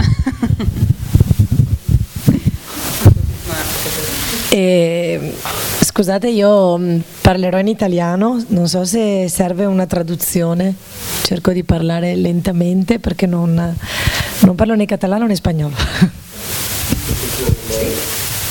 ¿Hace falta traducción? Si hablas despacio. Si quieres levántate, que igual es más fácil si te mueve la mano. Ok, allora, intanto grazie per l'invito, grazie per essere qui, insomma, è molto, io ho quasi paura, no? Quando parliamo di turistificazione e si dice Venezia, io ho paura, perché Venezia è un po' il mostro, no? Nell'immaginario, no? Appunto Valencia dice no, basta che non finiamo come Venezia. Sì, perché siamo un po', cioè succede, allora Venezia, do qualche numero così ci capiamo, nella Venezia insulare, nella Venezia della Laguna abitiamo in poco meno di 60.000 abitanti. L'impatto turistico a Venezia ogni anno è di circa 30 milioni di turisti. Di questi 30 milioni di turisti, tra i 17 e i 21 milioni sono escursionisti, sono persone che passano a Venezia meno di 24 ore al giorno. Ecco, questi sono i dati. L'incidenza, quindi cioè l'impatto turistico per chilometro quadrato è estremamente alto e la città di Venezia è il centro, la concentrazione del turismo di tutto il nord-est. Questo significa un aeroporto che si sta ingrandendo, significa navi da crociera, significa che le ferrovie dello Stato, Trenitalia, stanno lanciando una promozione di un biglietto 10 euro per venire a Venezia nei mesi estivi. Stiamo vendendo un brand e funziona molto bene perché tutti vengono a Venezia. Allora è una città straordinaria, la reazione sul turismo sta nascendo adesso, nel senso che fino adesso si è parlato di tantissimi problemi che c'erano anche prima, ci sono sempre stati, quello della casa, adesso con l'idea di fare rete stiamo cominciando a lavorare e a mettere insieme tutte le problematiche, dalle navi da crociera all'abitazione alle infrastrutture. Una cosa importantissima che è stata detta è l'idea di città e di trasformazione della città. Il turismo è una parte di questa trasformazione, una parte per noi molto pesante ed è che sta facendo cambiare proprio la faccia della città, dall'economia alla casa eccetera. Una cosa che sta succedendo a Venezia ma anche in altre città, Firenze ne è un esempio, ma insomma in altre città in Italia, è la vendita del patrimonio pubblico e su questo credo che c'è una forma di resistenza da moltissimi anni, l'idea cioè di vendere tutto quello che è pubblico e di trasformarlo in qualcos'altro e in questo momento la trasformazione è in attività ricettive. Attenzione, non solo in attività ricettive, si toglie al pubblico, cioè a noi, uno spazio, un immobile anche storico e si trasforma a volte, ahimè, anche in un museo, ma in un museo triste, cioè in un museo che per un turismo di massa. Anche questo, diciamo, è una particolarità. Ecco, quindi una delle lotte che stiamo portando avanti molto forti è quella della resistenza alla vendita e alla trasformazione del patrimonio pubblico, con diverse azioni, tra cui appunto l'occupazione degli spazi.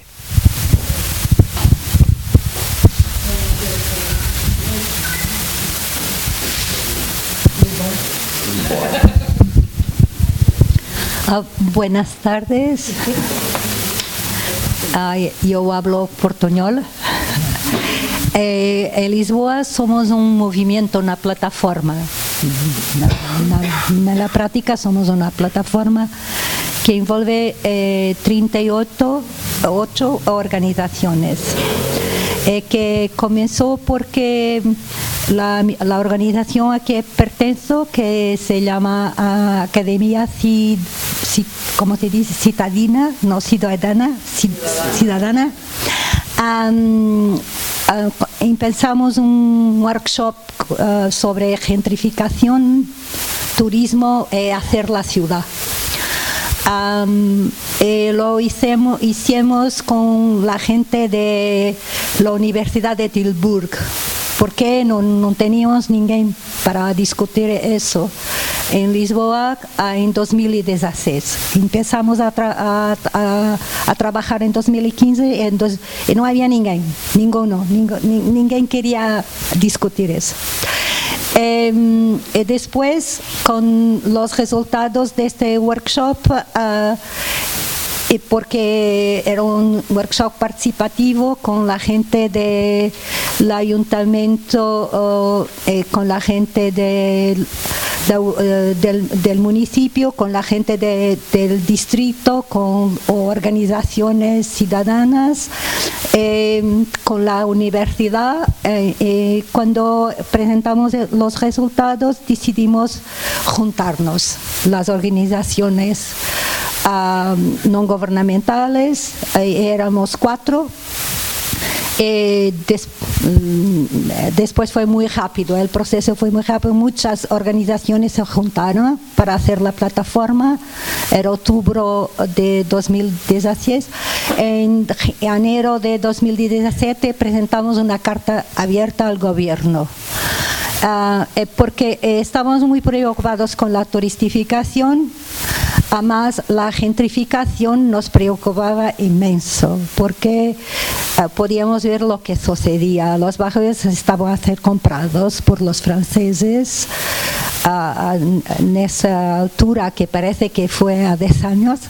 Estaban a ser comprados por investidores franceses. Había un acuerdo con el gobierno de la ciudad y el alcalde es ahora primer ministro.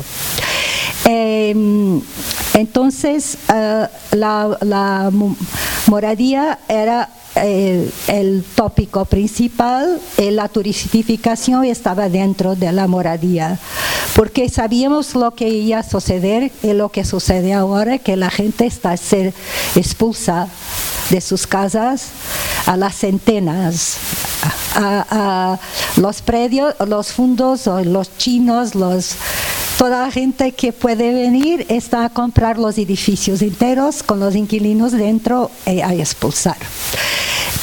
Lo sabíamos porque hay muchísimos programas para todo, para rehabilitación subsidiada sin contrapartidas, para los fondos inmobiliarios que pagan menos impuestos, para los residentes no permanentes que no pagan impuestos o pagan muy poco, para los Golden Visa.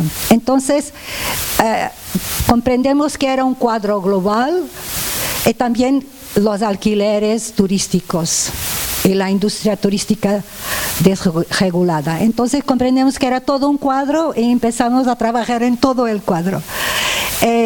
Mas teníamos un objetivo principal, que era poner las cuestiones de la moradía en la agenda política, porque no se hablaba. El gobierno lo sabía, la gente del ayuntamiento lo sabía, mas no actuaban y no actúan, en la práctica no actúan. Mas no se discutía, no era público, no había discusión pública, no se podía hablar de eso. Cuando empezamos a hablar de esto, empezaron a hablar del turismo. Ahora hablan muchísimo de turismo. Los problemas que el turismo nos trae. Más después empezaron a hablar de la moradía. Y ahora se habla de la moradía y el gobierno hace de cuenta que va a hacer muchísimas cosas. La verdad son planos mediáticos. Lo sabemos porque moradías casi nada. Hicieron una cosa como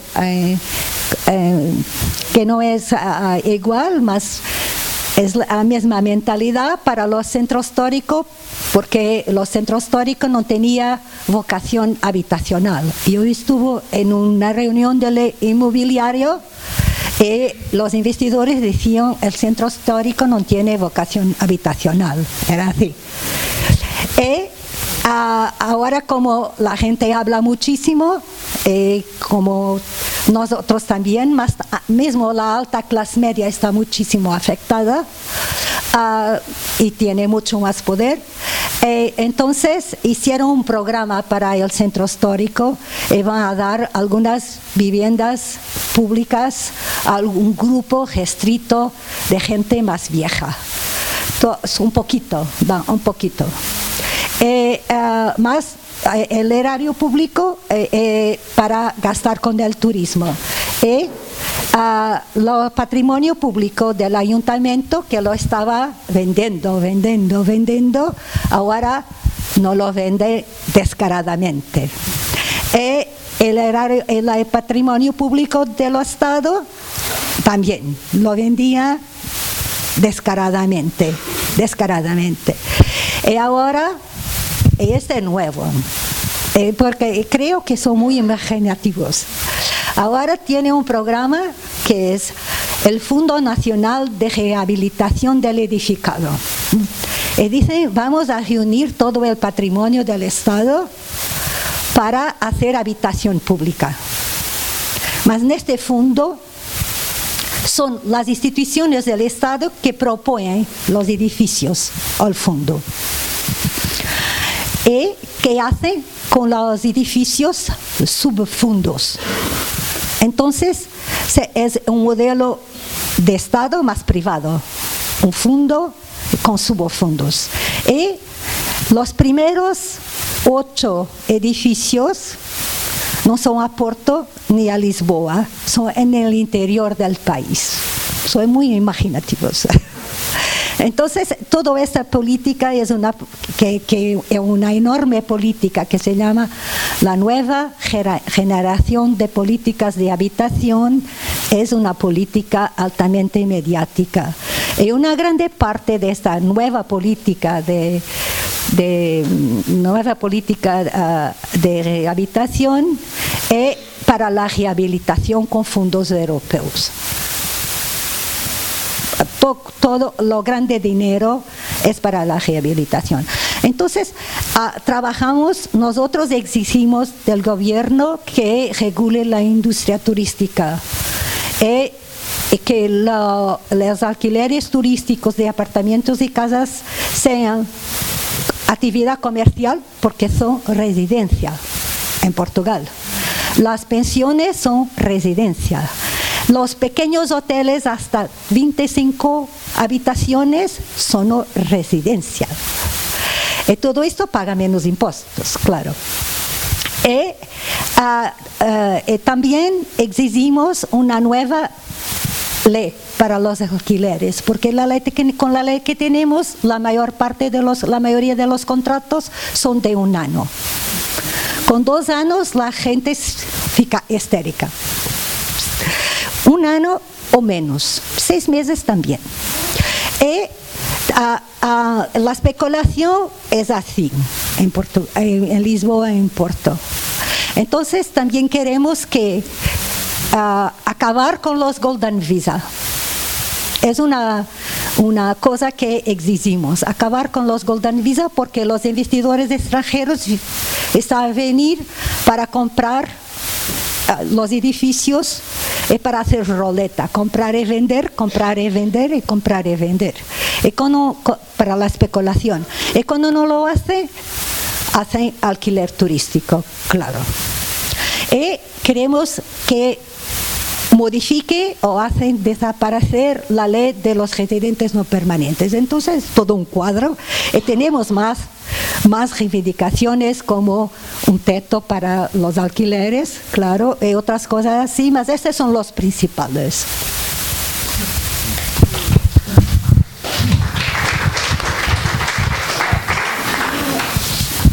¿Quién quiere decir? No hay que levantarse, ¿no? Bueno, desde Donosti, y comentar antes de nada y por enésima vez, otra vez, muchas gracias por habernos invitado y por haber organizado esto. Sí, vale. Bueno, Donostia, comentar que desde hace 200 años Donostia y turismo son dos cosas que han ido unidos, sobre todo desde que alguna reina por los lares de abajo decidió que tenía que tomarse baños en el Cantábrico, y desde entonces, bueno, la aristocracia madrileña ha cogido como punto de referencia. Lo único que es verdad que durante, bueno, igual por dar un dato, incluso Cánovas del Castillo, presidente español, fue asesinado por Anguiolillo en el balneario de Cestoa, que está bien cerquita de Donosti, antes del 36, sí. O sea, el turismo y Donosti son dos cosas, bueno, que han ido unidos, como decía. Ahora bien, los últimos 6 años sí se ha acelerado sobre todo, y entendemos, bueno, porque en las agencias turísticas ya no, o levantaron la obligatoriedad de decir que, bueno, si venían al País Vasco acudían a una zona de guerra, a una zona de conflicto. Eso, más otro tipo de dinámicas que se han dado a nivel global y sobre todo europeo, bueno, pues han acelerado todo el proceso, ¿no? Después de los datos que ha dado la compañera de Venecia, parece que el resto queda muy pequeñico, pero por haceros una idea, y porque preguntaba, ¿no?, ¿hasta qué punto tenéis problema en Donosti con esto? Bueno, yo soy de la parte vieja. Bueno, decir, en el 2016 Donostia San Sebastián fue capital cultural europea.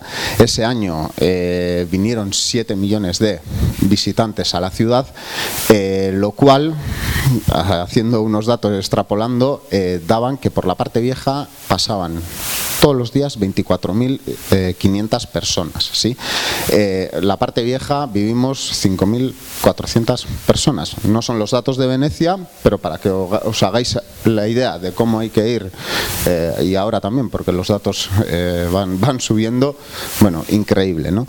Y decir también que el último año, por ejemplo, de esas 5.400 vecinas que vivíamos, 600 se han tenido que ir, ¿sí? O sea, y va subiendo, así que el problema existe. Y bueno, dicho esto, y no os comento para hacer turismo, pero la semana que viene la Organización Mundial del Turismo a Donostia San Sebastián, a su reunión anual, y se ha organizado una gran manifestación para el 25 de mayo, viernes, así que no hacer turismo, pero si os animáis a pasar por ahí, pues ahí estaremos.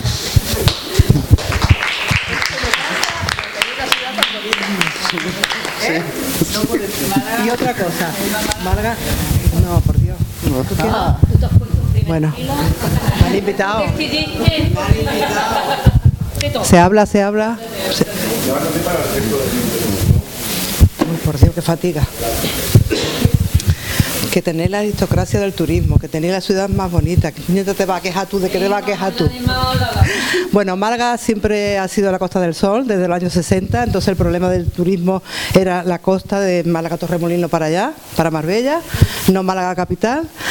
Málaga capital ahora está sufriendo esa turización de la que estamos hablando. Porque, bueno, el gobierno, como todas las demás capitales, este gobierno del PP, que lleva tantísimo tiempo gobernando y con una mayoría absoluta y hacen lo que quieren, pues están regalando Málaga terrenos públicos, pero ha optado por este tipo de industria, la industria del turismo, de manera tan descarada que, bueno, ha hecho una ciudad insoportable. Es una ciudad que es pequeña, que no es grande, que está muy alrededor de un puerto y que es pequeña. Entonces, cuando esos cruceros llegan a ese puerto, que para eso han hecho ese dique del Levante, un dique enorme, pues resulta que invaden Málaga. De todos modos, también hay turismo de tierra. Hay mucho turismo joven, tal y cual.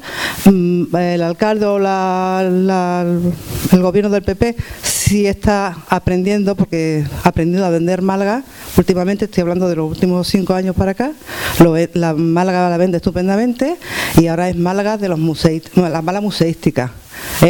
Hay museos por un tubo también, que nos cuesta el dinero a los ciudadanos porque no son rentables, entre comillas. Lo que un museo puede ser rentable es que la gente entre, no que se gane dinero, pero por lo menos que la gente entre, ¿no? Entonces, es una burrada. Y bueno, pues Málaga, entre la política del PP que tenemos y que hemos optado por eso, pues estamos igual. Ocupación del terreno, la gente yéndose. Me hablaba un vecino de que Málaga Centro, la almendra de Málaga es chiquita, bueno, el centro histórico tenía 34.000 habitantes y van por 4.000. O sea que la Málaga que se ve, esa Málaga que es el centro de Málaga histórico, pues esa categoría. Nada más sufrimos, como vosotros, el problema. No, eso es muy complicado ya, no. Para eso cuento lo de la torre, lo del rascacielos del puerto, que es muy temprano. El rascacielos del puerto sí que es tan grande. Sí. Bueno, como ha dicho ella, toda la costa, ¿no? Desde Torremolinos para allá, pues está así. La otra costa, pues sintió celos y también empezó a construir, ¿no? Entonces, toda la provincia de Málaga, toda la costa, están los edificios en primera línea de playa, salvo una playa que se llama Raijanal, que es un paraje natural. O sea, hay dunas, hay cantidad de fauna y de flora típica de esa zona, hay yacimientos fenicios y romanos, pero claro, era la única playa virgen que quedaba. Llega Altani, que es el jeque de Alcadar, que ha sido el propietario del Málaga, que no lo ha gestionado tan bien, puesto que, aunque yo no entiendo nada de fútbol, pero sí me he enterado que lo han bajado a segunda, ¿no? O sea, que no lo ha debido de hacer excesivamente bien. Pues bueno, ahí de una manera extraña, que hay varias organizaciones gestionando todo eso, se han apropiado, ¿no?, malamente de esa zona, ¿no?, y este alcalde tan divino que tenemos se lo ha cedido durante 75 años a este jeque para que allí haga su negocio. Piensa montar unos 7 u 8 campos de fútbol, engaña a la población porque, claro, dice que eso es para la cantera malagueña. O sea, que para que todos los niños de Málaga vayan allí. Mentira.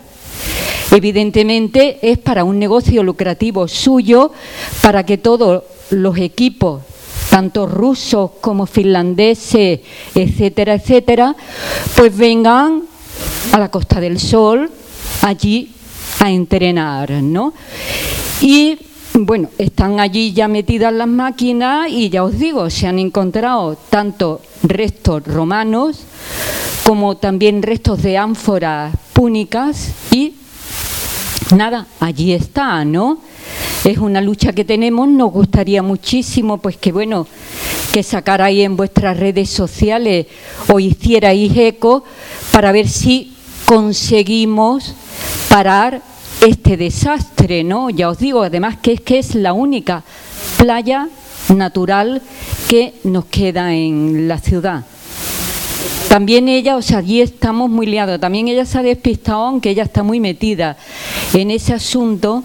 También tenemos una lucha contra un rascacielos que nos quieren construir en el puerto, en el Morro, tapando a el único faro femenino que existe en el mundo, que es el nuestro. En Málaga le llamamos la farola, desde siempre es la farola. Y bueno, claro, es un edificio, un rascacielos de 135 metros, que va a ser lo que se va a divisar cuando tanto crucero que llega, ese gigantesco, también nos visita a nosotros. Tenemos eso en común con Barcelona, que nos visita ese monstruo. Pues claro, ese monstruo verá ese edificio de 135 y no verá a nuestra insignia de toda la vida, que es la farola. Y bueno, me callo porque yo no iba a hablar.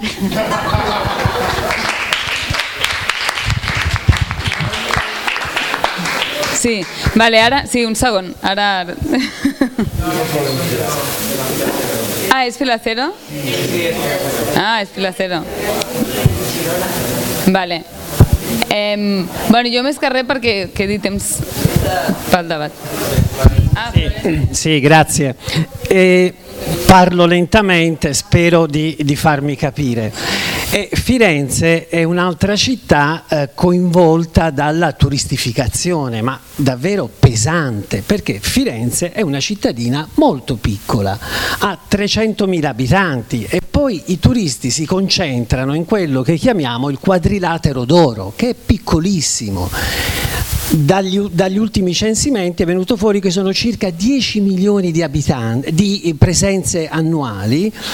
Utilizzando i dati della telefonia mobile si arriva a 14 milioni di presenze annuali in uno spazio, ma vi garantisco sarà di 1 chilometro per 2, cioè il centro storico di Firenze è piccolissimo.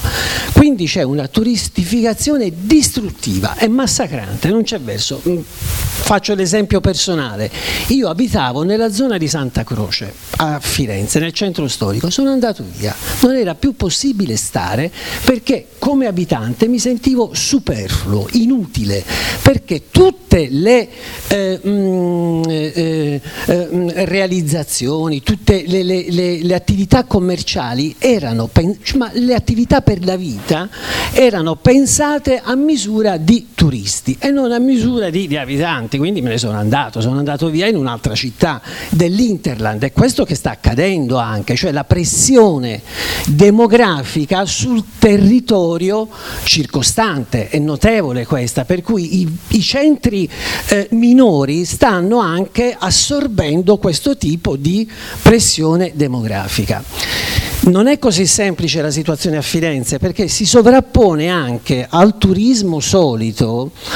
Firenze è uno dei centri della moda in Italia, per cui c'è un turismo relativo alla moda che è molto intenso. Faccio subito un esempio.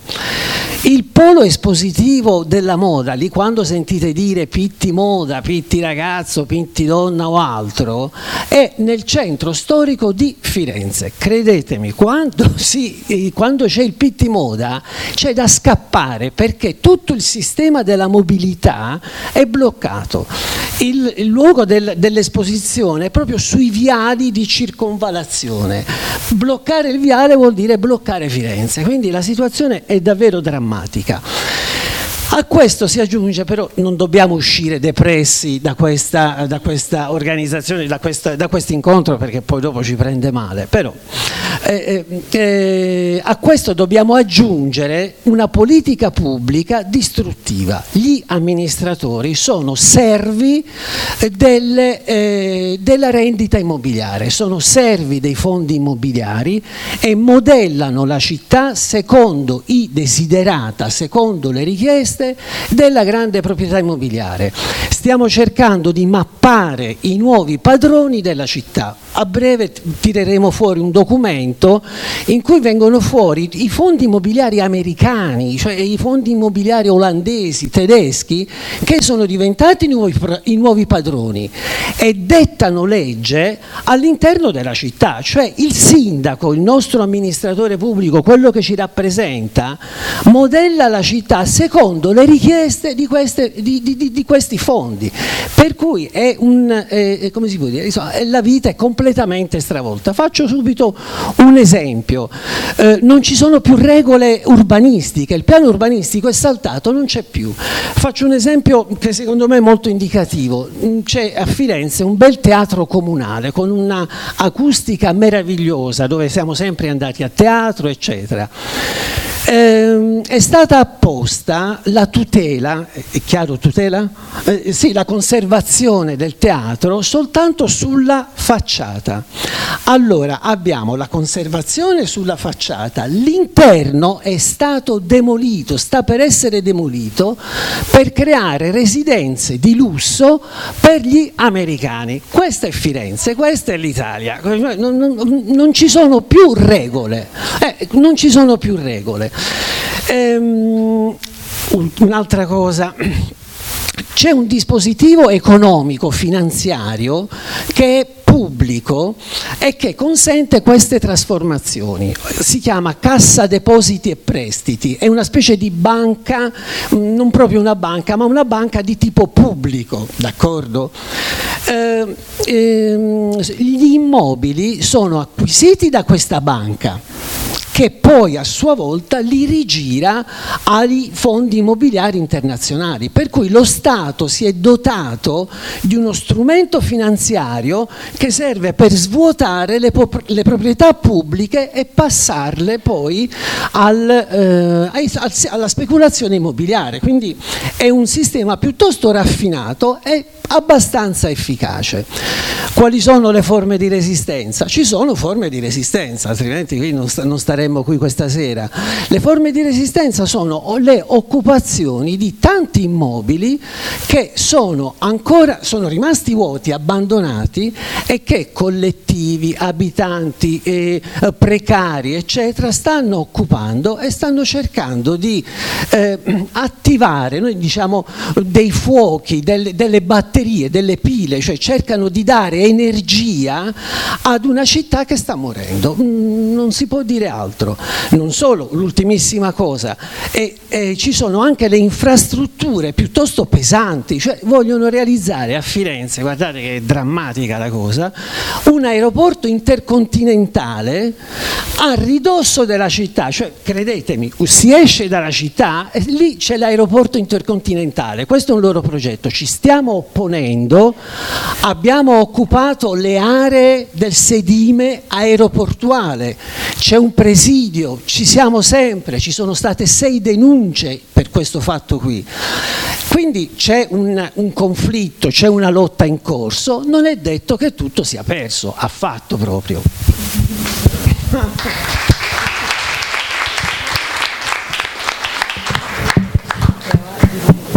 Sí, a veure, de fil a zero quedaria Girona, no sé si vols dir alguna cosa?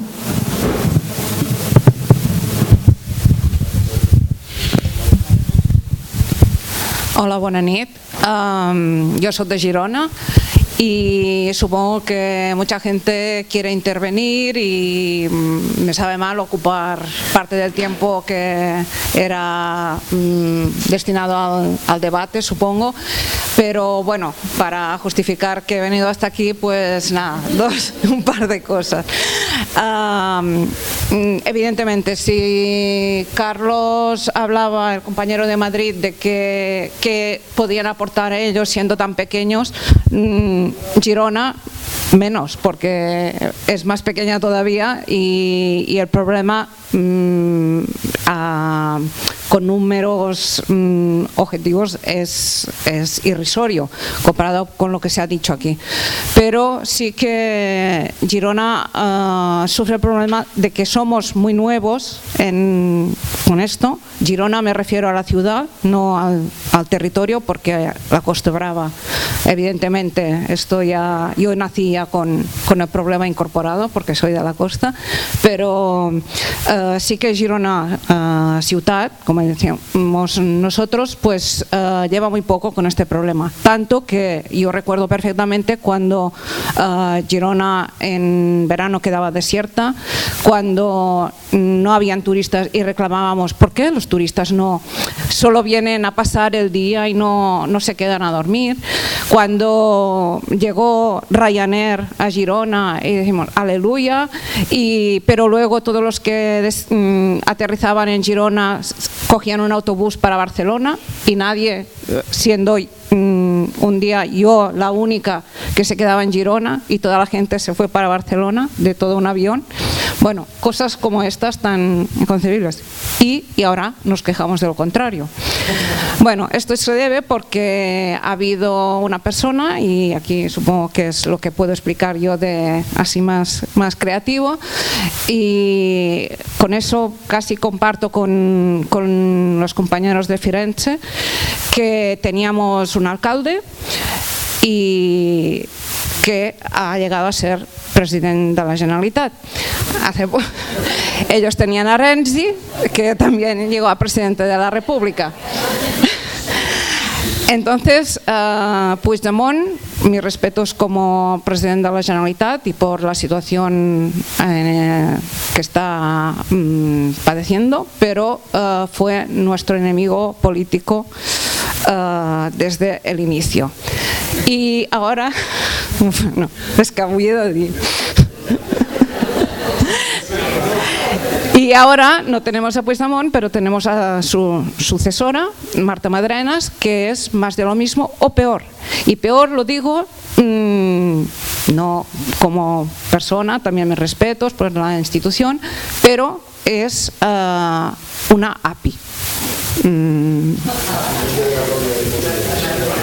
Además, sí. Su familia es Fincas Madrenas, una inmobiliaria conocida de Girona de toda la vida, y ella, bueno, además de ser licenciada en Derecho y tal, pero bueno, es una API colegiada.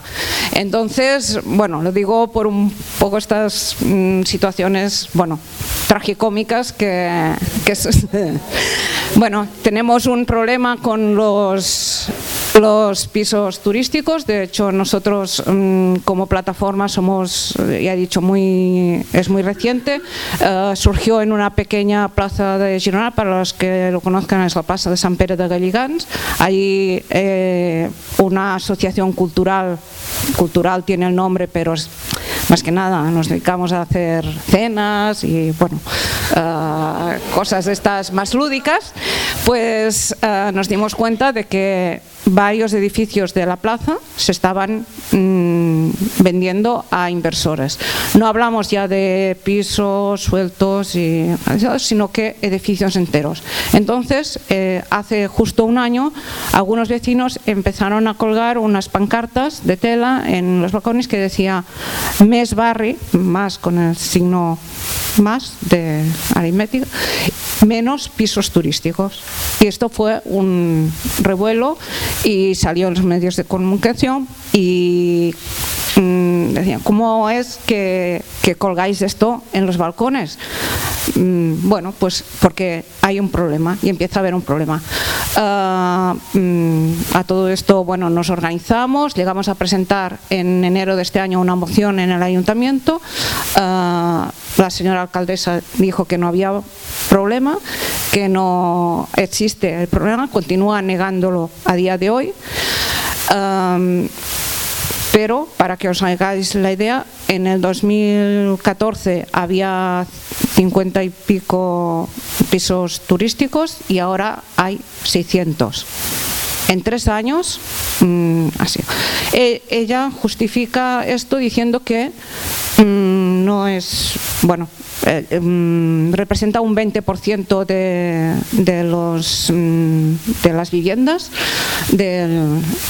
porque está todo concentrado en el barri vell, el centro antiguo, y entonces ella lo niega diciendo que la cantidad de habitantes no ha variado, que si hubiera tantos pisos turísticos, evidentemente la proporción de habitantes también habría disminuido.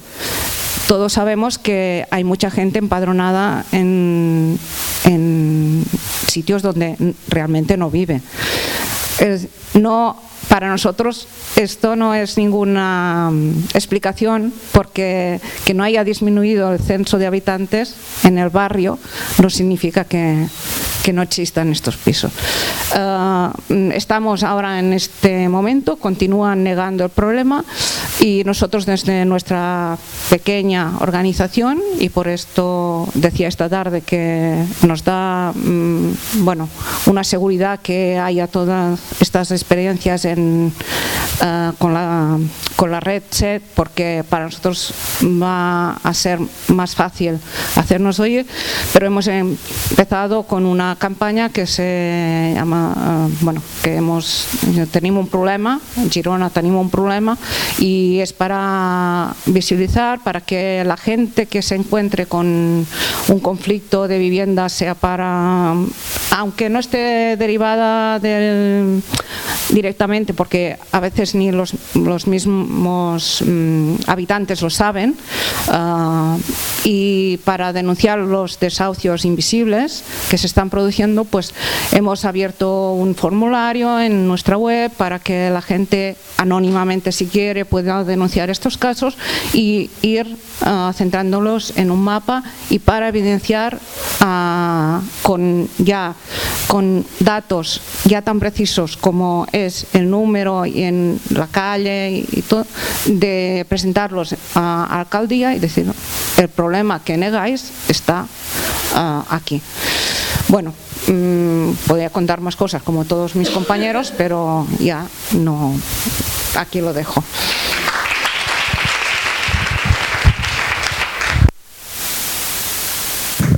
Vale. No sé què voleu fer.